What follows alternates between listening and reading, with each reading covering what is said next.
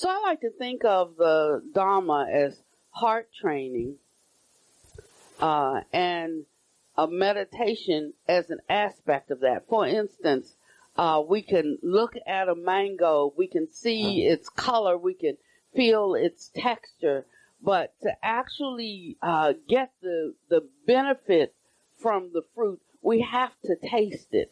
And it's in that tasting that we come to know what fruit did I just say? The mango. Yeah, it's in our tasting we actually come to know mango, or to differentiate two orange pieces of fruit, or to different.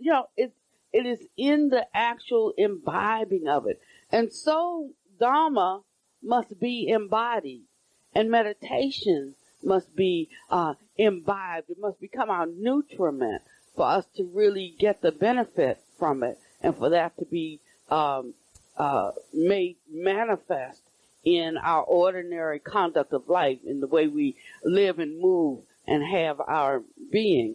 I want you to really see how we should not despise small beginnings, and how we should not look upon ourselves as minuscule or unimportant. And I'm speaking as a way of understanding oneself and knowing oneself, and considering the preciousness of your human life, that what you bring into the world has an importance, and it has a significance.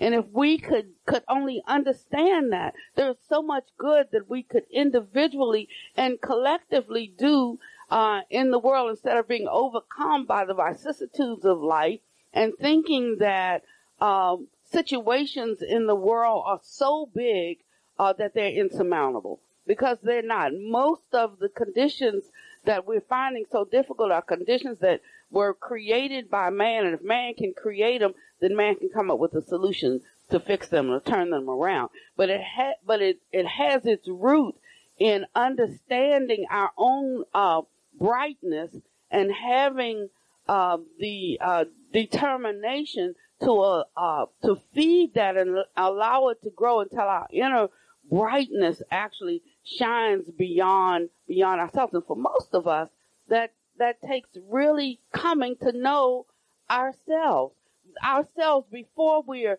all covered up with our perceptions, and before we're all tamped down by our experiences. The self that is unsullied and that is unmuddied, the true, our true nature. And the Buddha said we all possess the bright awakened nature. It's just obscured by our false perceptions of what is. And so this whole practice is about breaking down those false perceptions. This whole practice is about conditioning ourselves to walk in the highest aspects of our humanity. This whole practice is about developing an inner steadiness that allows us to remain constant in the face of situations in the outer world that appear to be indomitable. This kind of practice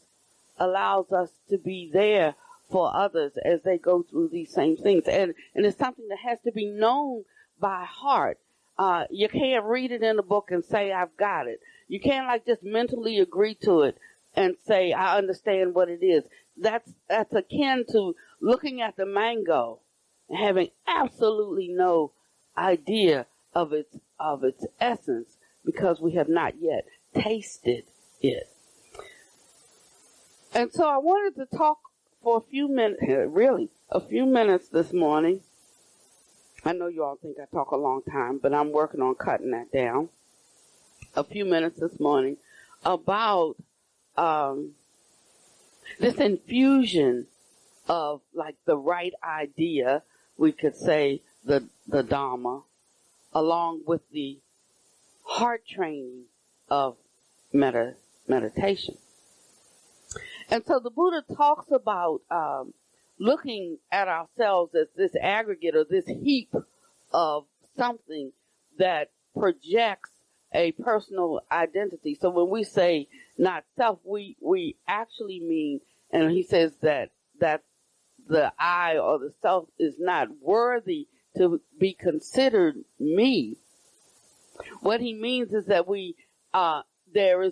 if we shift our focus from identifying so much with our individualism, we will develop a unified mind that can kind of know. You know how a school of fish move? And I don't know who's leading that. I don't know if it's the head fish up in the front or whatever, but they just move like this. Almost like, they move in tandem with one another, just as if they were one unit. And I like watching it because it helps me to understand what the capacity is to do something, how we can enter into a certain flow. But to do that, it takes dropping this constant focus on the self. And so that's what he talks about when he talks about not worthy to be considered I, And he talks about this heap of things: form, feeling, perception, consciousness, and mind objects. And when these come together in combination, there arises an identification that says I, me, as opposed to you, and mine as opposed to yours, and us as opposed to them. And the more we are entrenched in this, the more disharmony, disassociation arises in the world. And so undergoing this training, although it's designed to bring a unification of mind and will, if the Dharma was not going to have any effect and benefit in the world in this life, then what's the point? Really, what is the point?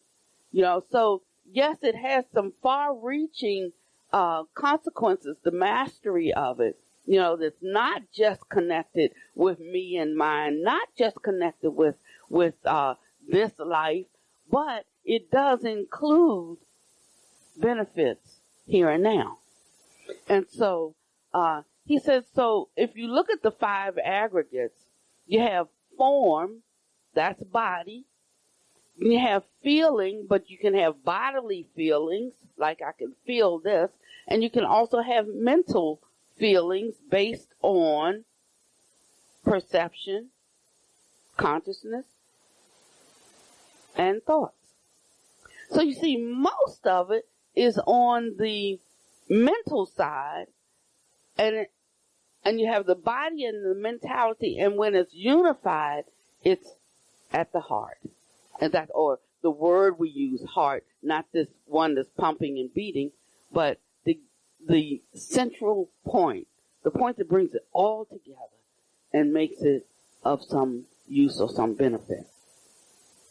So I'd like for us to start thinking in terms of the heart as opposed to the mind. Partly because we have an intellectual bent in this country, and because we, assent to something, then we think we actually know it, whether we have actually experienced it or not. And so the Buddha presses in on direct experience, a direct kind of knowing.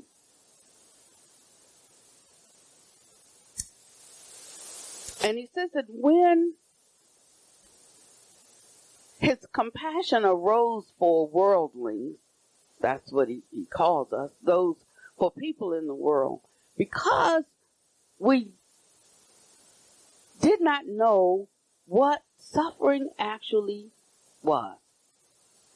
For instance, good things or things that bring us success, the mind constantly thinks about it. Also, the bad things or our failures, the mind constantly thinks about those things. And we think about it not because we chose to think about it, but without even an unawareness being there, that they are a proliferation or intrusion of thoughts that we have no control of. So when something negative is arising and we don't really want to think that way, and have resultant actions based on the ways that we think, and yet we do. What I don't want to do, I do. I can be saying something right now, and I know I should be shutting my mouth. I should not be saying that, or I should not be thinking that. I know that this is going to cause me some problems. I'm going to regret what I'm saying, and yet cannot stop myself. And we all have these. We already know doing this is going to hurt. And we do it anyway. Because there is some kind of misguided, morose gratification we feel in the moment, as if saying this is going to vindicate our side or give us a one-upmanship to the other. Or, we can't even figure out why we do things that we know we shouldn't do or that is not fruitful or beneficial, and while we're in that very act of doing them, we can have this realization and have no control to pull ourselves back and not say it. So that means that we actually feel that we will get some benefit and some pleasure from that dastardly deed, even though the other part of us knows we absolutely will not and will regret it, and we're actually regretting it while we're continuing to speak. And he said that is suffering. He said it's suffering for oneself, and causes suffering for others, and suffering for self and others. And then, these constant thoughts about the things that we like, or the successes that we've had, or the failures that we've encountered, or the people that don't like us, set up a basis for likes and dislikes. And that, without the mind running rampant and focusing on things that it likes and focusing on things that it doesn't like, there would not be a basis for likes and dislikes. He said, duh. Okay. So we have this basis for likes and dislikes that is rooted in the mind's habitual tendency to conceptualize based on perceptions, how things look right now, how they sound right now, how they feel right now, how they taste right now, in these ways. And that's why he says that the sense pleasures, or the information, the data we take in through the senses, is not reliable. Or that it is faulty because it is based on perceptions of like and dislike that have been formed and have become habitual through the mind's constant going in one direction or the other, running hither, thither. And what are we trying to do? We're trying to find happiness. So if something happened in the past that brought us some happiness, we like to keep reminiscing about that.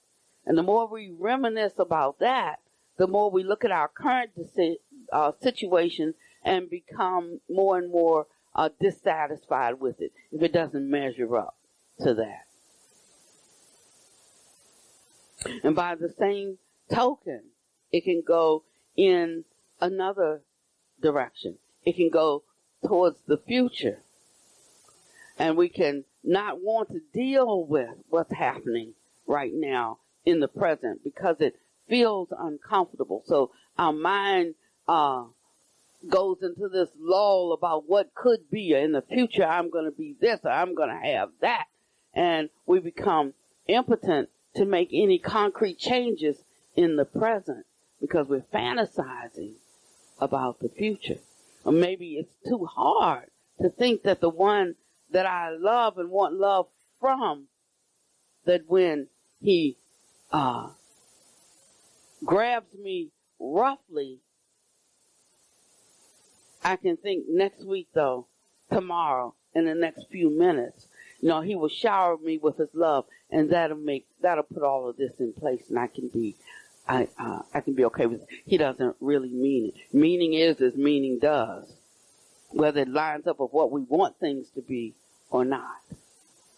And so we're unable to come to some conclusion about what is happening right here, right now, because we wish something else was happening. And if we don't have it in this moment, We fantasize about it coming in the future. And he said, and this leads us to both disappointment and disillusionment. So if we find ourselves disappointed or disillusioned, we know the reason for this. It is all tied into our indiscriminate thinking. It's all tied into our conceptualizations of what and divisions of what we like and what we don't like. And so part of this training is about steadying the heart so that the mind can see clearly what is what and decide a course of action. It might be to do something and change things. It might be to do nothing and accept the situation. It might be, and when I say accept the situation, that means you have determined that this is the best course of action, to just be patient and let things take their time, and they'll either run east or west. Or you might decide this is as good as it gets, and I can be satisfied with that. Don't have to have everything, and things don't have to be perfect. I'm grateful for what I do have, and if I were to compare it with anything to have more peace of mind, it would be to compare it with the deficiencies of others rather than what others have that I don't have. Which one gives me a greater sense of peace in the moment? So if I were lamenting over what I don't have, or whether I was grateful for what I do have, considering others who have a lot less than me, what arouses a certain kind of peace and contentment? He said, the foolish man laments what he doesn't have, but the wise man finds solace in the gratitude for what he does have. And so he says, when we start this process, there is a way out of this dullness into awareness. It says certain things start to happen. We start to notice what our hindrance is. It could be sensual desire. We're wrapped around our likes, the things that we like, and everything else causes us some degree of consternation, unhappiness. It could be around ill will, things that we don't like. It could be around lethargy. That's like feeding on the trash of our likes and dislikes. And when we do this, the mind becomes dull. There's some people, as soon as they sit down in meditation, they immediately start dropping off. And I know that's a mind that is full of likes and dislikes. Because when you start taking the mind to focus on something that's not your like or dislike, it does not know what to do. It can't hear, it can't see, it can't think, it can't focus. It just drops off. But that's okay. There's restlessness and anxiety. That's a mind that is irritated and distracted from the proliferation of thoughts. And all of these lead to uncertainty. Uncertainty in the path, thoughts running indiscriminately in the mind, going around in a circle, in a loop, not making any progress in your life, not understanding what we're doing, and not even having any kind of firm goal in mind or direction in mind. Just not being on a path. And he said that these hindrances have come about through conditioning. They have come about through, it's a tendency that gets developed over time. So, we understand. That's why we don't have to be so hard on ourselves if I drop off every time I sit and try to focus the mind, okay, I know what that is, sloth and torpor. So what I need to work on is not anxiety. What I need to work on is not sensual desire. What I need to work, we each need to know what it is we need to work on within these 5 things that hinder us, that we can't break through to clarity or clear awareness. So if one's mind is constantly judging others, and I'm not saying we don't have discrimination. I'm not saying that there definitely aren't behaviors and modes of thinking and ways of speaking that are good or bad, useful or not useful, beneficial or not beneficial. I'm not saying that we should not have any discrimination. But that's entirely different from judging, because judging has along with it some kind of notion of a just retribution for that. No. So there's a meanness, a nastiness that's wrapped up in it. It goes beyond a mere observation according to what I know or how much I know.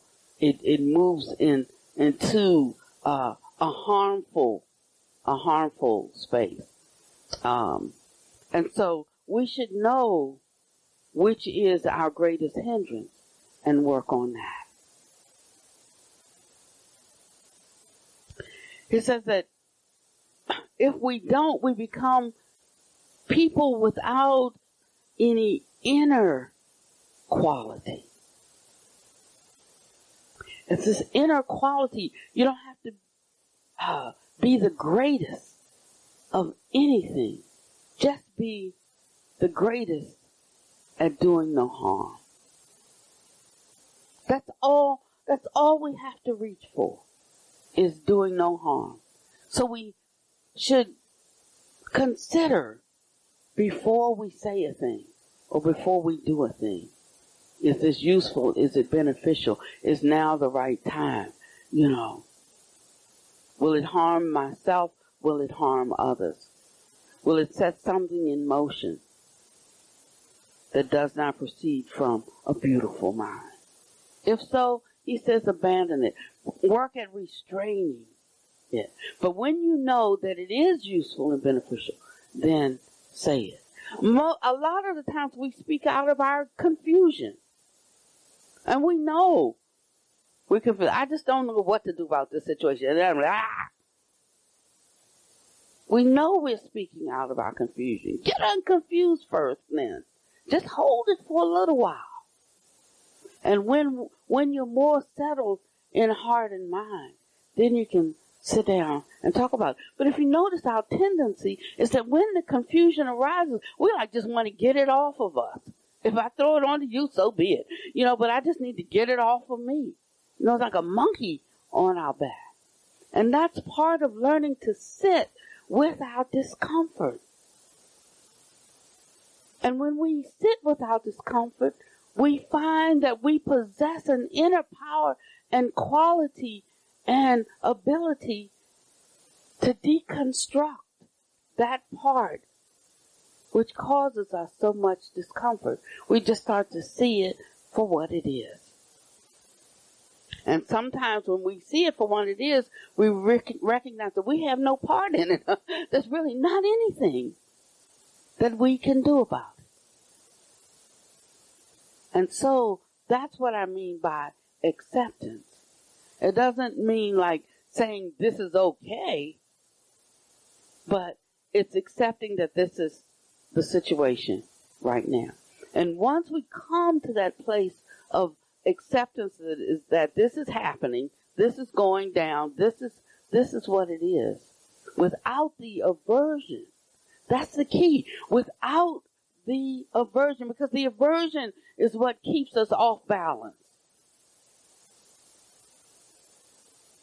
It's uprooting the aversion and being able to sit with it and clearly look, not being intimidated by it. There are a lot of things I could be intimidated about. There are a lot of people that I could be intimidated by. But I choose not to be. I choose to just sit with it until whatever fear might be arising passes. Because fear comes and goes. Can't hang out with that buddy. Unreliable. So if I feel fear coming, I'm like, well, that has no part in me. And I just let it be here until it passes. And it might be something where, you have something that you have to deal with. But how will you have the courage and the strength to deal with it if you're all wrapped up in fear? So I can't act until I move beyond whatever fear may be arising. Or there may be a lack of confidence. I mean, if you have a lack of confidence in your ability to do something, there's no point. Don't even try to do it then. And I'm not talking about pressing through your lack of confidence until you find one. I mean, sitting there with it until you decide I'm confident and then take an action. And when you get in the middle of it and it starts to look like a little iffy, like you bit off more than you can chew, you look and see where you are. And if you're in the middle of the stream and it's too far to swim back, you just have to keep going. Or you can come and think you're so far away, but when you look back and see how far you come, you know you can keep going. Or when you can look back and say, I have barely left the shore, you can turn around and go back that way. No harm, no foul. And just say, I'll save that for another day. I'll try again another time. That's just what it is. You don't owe anybody an explanation. You have to just decide and be clear about your decision. That's when you wrap other people and tie other people up in it, when you're all wishy-washy yourself. But when you know yourself, when you can become steady in your own self, when you can overcome distracting thoughts by having developed the capacity to focus and concentrate, when you know within yourself that a thought that is arising is not beneficial, it's not useful, and will not inure to any good benefit, and you choose to abandon that thought, apply the antidote, just sit and do nothing until it passes, then you are starting to really know your higher nature, your greater self that is inexplicably tied in to the whole universe. And so he says that when we stand in this way, I have to stop writing notes because the thoughts come so fast. I write the notes, I can't even read what I've written. So it's of no use. I have to just get up here and make up something else because I can't read the notes. That's why you got to get it inside. Because if you just look to find it on the paper or in the book at the time that you need it, it cannot rise up in your heart to meet the situation. And so that's why we, move back and forth between hearing and contemplating something that is useful and beneficial, and times of sitting to see where we find that or don't find that inside. And at some point in our development, we're not fooled. What you see is what you get. Inside, outside, same. And then you can walk free, as the Buddha said, like a tusker in the woods. I get this image of a rhinoceros with this big horn, and he's fearless. He's not afraid of anything. And he just roams free in the woods. This woods could be akin to us being in this conditioned reality, this conditioned world. How will we walk free in the world? Unless we first develop some kind of qualities of being, and then live up to those qualities in our actions. Otherwise, the mind thinks one way, but we do another. Otherwise, the mind is so dull that it takes us down paths of great suffering and causing suffering for others. But when we live contented, live peacefully, live in loving kindness, in compassion towards others, rejoicing in the successes of others rather than being jealous or envious. When another person's success becomes your success. What kind of mind thinks like that? The mind that thinks like that. How do you make the mind think like that? You turn your mind to such thoughts and lean into them, even when you may not feel like it in the middle, in the beginning. When you think someone gets something and like, I should have got that. I work as hard as they do. Then the mind is not peaceful. But when somebody gets something and you are happy that they got it, and you start leaning in that way, you start brightening everything around you and creating the conditions for the similar occurrence to arise in your own life, because you're planting a certain seed.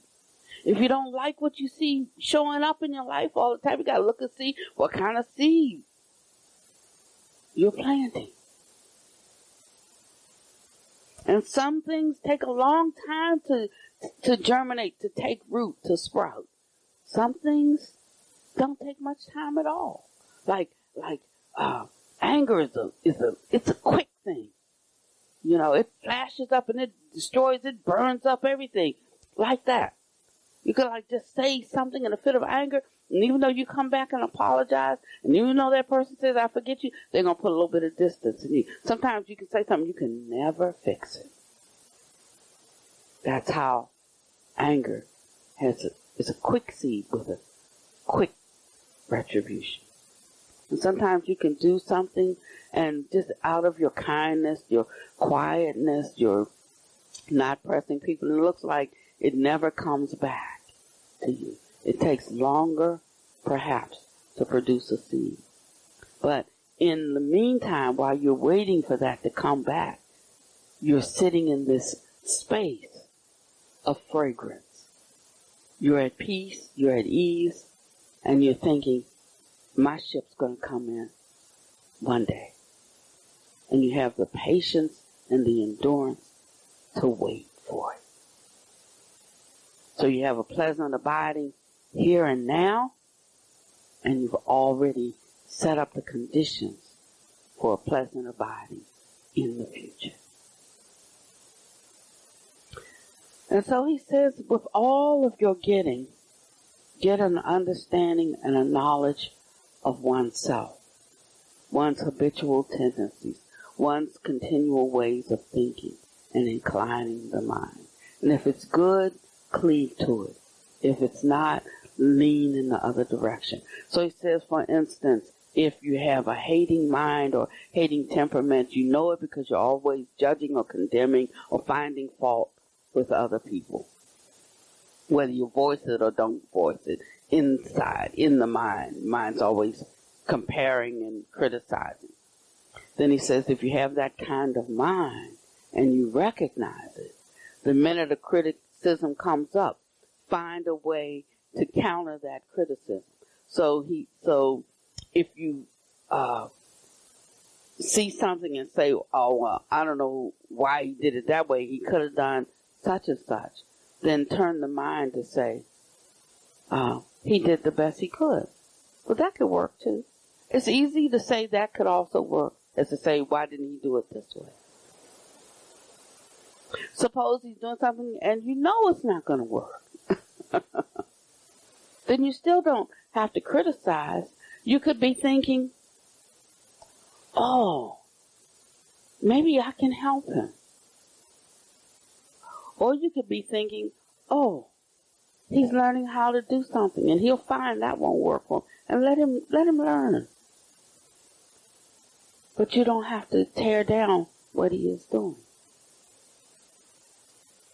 And in the process, we even broaden our own scope of what is possible, of how things can be done. Okay, so I identify, I guess you could say, as a Buddhist. Identify, I know you could say, as a Christian. That might be confusing for some people. They just have to get unconfused about that. Or not. They could like to stay out of it if they want. And the important thing is for me not to be confused. You see, because there are many great sages in the world. When he talks about entering in meditation into that place that we move beyond our conceptual thinking, that we come to the absolute stilling of thought, that's like we stop looking and describing the mango and we start tasting the mango. That's a direct experience. And he said, and when you are touching that which is sublime, that is which is a high level, that which is peaceful, there are things that start to happen in your body and mind. He said you start moving to these various states of rapture. A kind of joy that is exceedingly pleasant and uplifting. It puts you in a state of mind where you're your most positive and magnanimous self. You feel a sense of enlargement. And however you get into that state, that's what I want you to do. Don't be trying to press into this if over here allows that passage for you. So it could be the songs of Milarepa. It can be the poetry of Baha'u'llah. It could be reflections on the Buddha's teaching. It can be the reflecting on the personality of Jesus. It can be whatever you can find. It can be the poetry of Rumi. It can be whatever uplifts and brings to you these waves of sublime, high, peaceful, loving, expansive, clear kind of mindedness. Use that.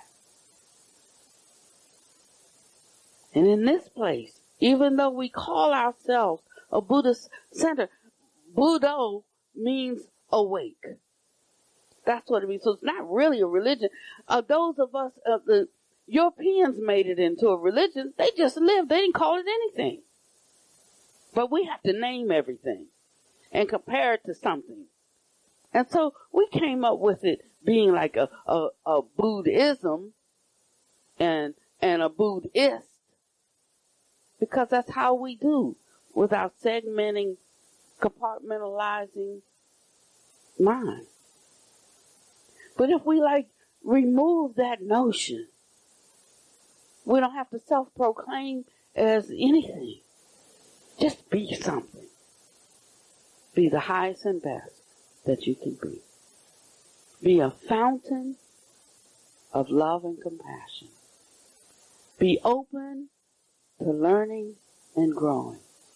Be a present help in the time of need just for whoever's in front of you. And that might turn out to be a big thing that you do or a little thing. People may know about it or they may never hear about it. But what you will do for yourself is you will self-reveal your own inner brightness. And that, my friends, is the awakening.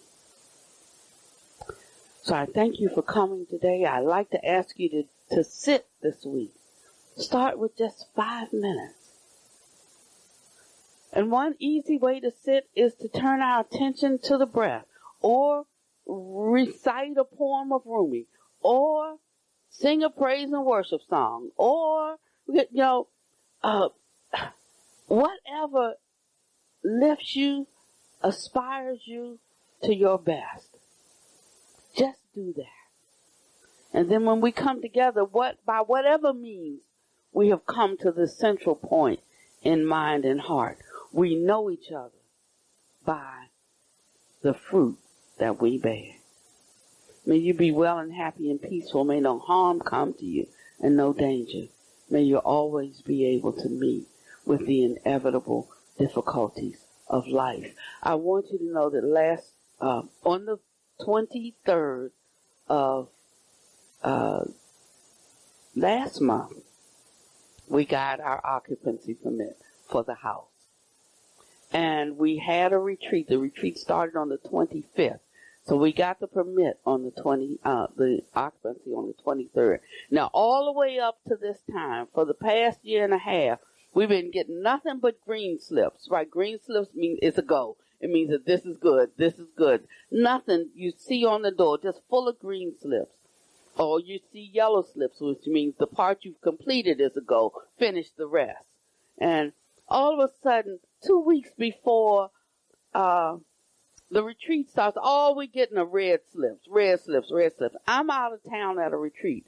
And Jay, I've asked Jay to come in and finish because my schedule is so big, to come in and manage for me. So he moves up here for 2.5 months to finish everything for me. And he calls me and says, Pannavati, it just seems like every day the inspector comes, and what he approved yesterday, he disapproves today when he comes to look at something else. He said, I don't know what the problem is here. I said, go to the permits and call me when you get there. So Jay goes to permits and he calls, and there's a supervisor and there's our inspector who's assigned here. And I said, okay, someone does not want to let this go forward. I need to talk to that person. They said, oh no, it's not like that, Pannavati. We just want to make sure everything is right. We just want to protect you and make sure that everything is right and blah, blah, blah, blah. I said, then I'm not talking about you. I'm talking about who does not want this to happen. I want to talk to that person, And so we had this conversation. Then, that's all it took was a conversation. Not getting fearful, not getting angry, just being straight up front. There's somebody who doesn't want to let this happen. I need to talk to that person. And the next thing I knew, by the next day when he came out, all those red slips turned to green slips. And we got the permit. Okay, but now we have no electricity because Duke can't hook us up to the whatever that booster, that thing is out there, transformer, until we had the certificate of occupancy signed off on, and it gets there, and then they need 2 weeks to hook it up. So now I'm calling Duke. I said, you don't have 2 weeks, my friend. We have 2 days. Can you come out tomorrow? They're like, they can't possibly come out tomorrow. It's not going to happen. They have to have a 2-week window. So then I said, all right, we got to get what do you call that? Generator. I mean, can you imagine the generator it takes to run 30 rooms? It's a lot. It was like a trailer. But we found one in South Carolina. We bought it up. We were not going to be defeated. We bought that trailer up. They brought the wrong one. So then they come down the night before the retreat. People already arriving. Nobody's slept in this house for 10 years. The walls are so cold in and out because there's been no heat on in 10 years, and people are arriving. Okay, so we hook up the generator, and we go out and buy like 30 additional blankets. It's that kind of thing. It's just being with whatever is arising without fear, without anger, without just being with it. And I tell you, if you get this kind of mind, I don't care what your situation is. Well, I don't care what your Heartwood issue is.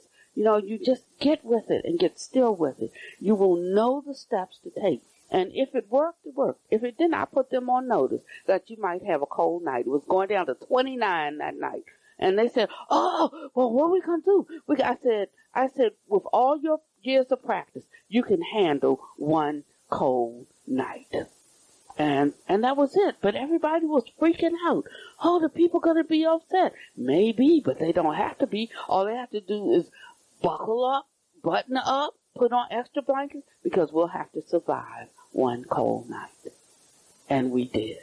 And then the next day, they came in the nighttime, dude, and they hooked this thing up for us. You know, so you find favor with people when you can just be still and not all freaked out in fear. Try it, and you'll see a difference in your present moment enjoyment of life, both the good and the not so good. Okay, have a good week. Thank you for listening. To learn how you can support the teachers and Dharma Seed, please visit dharmaseed.org/donate.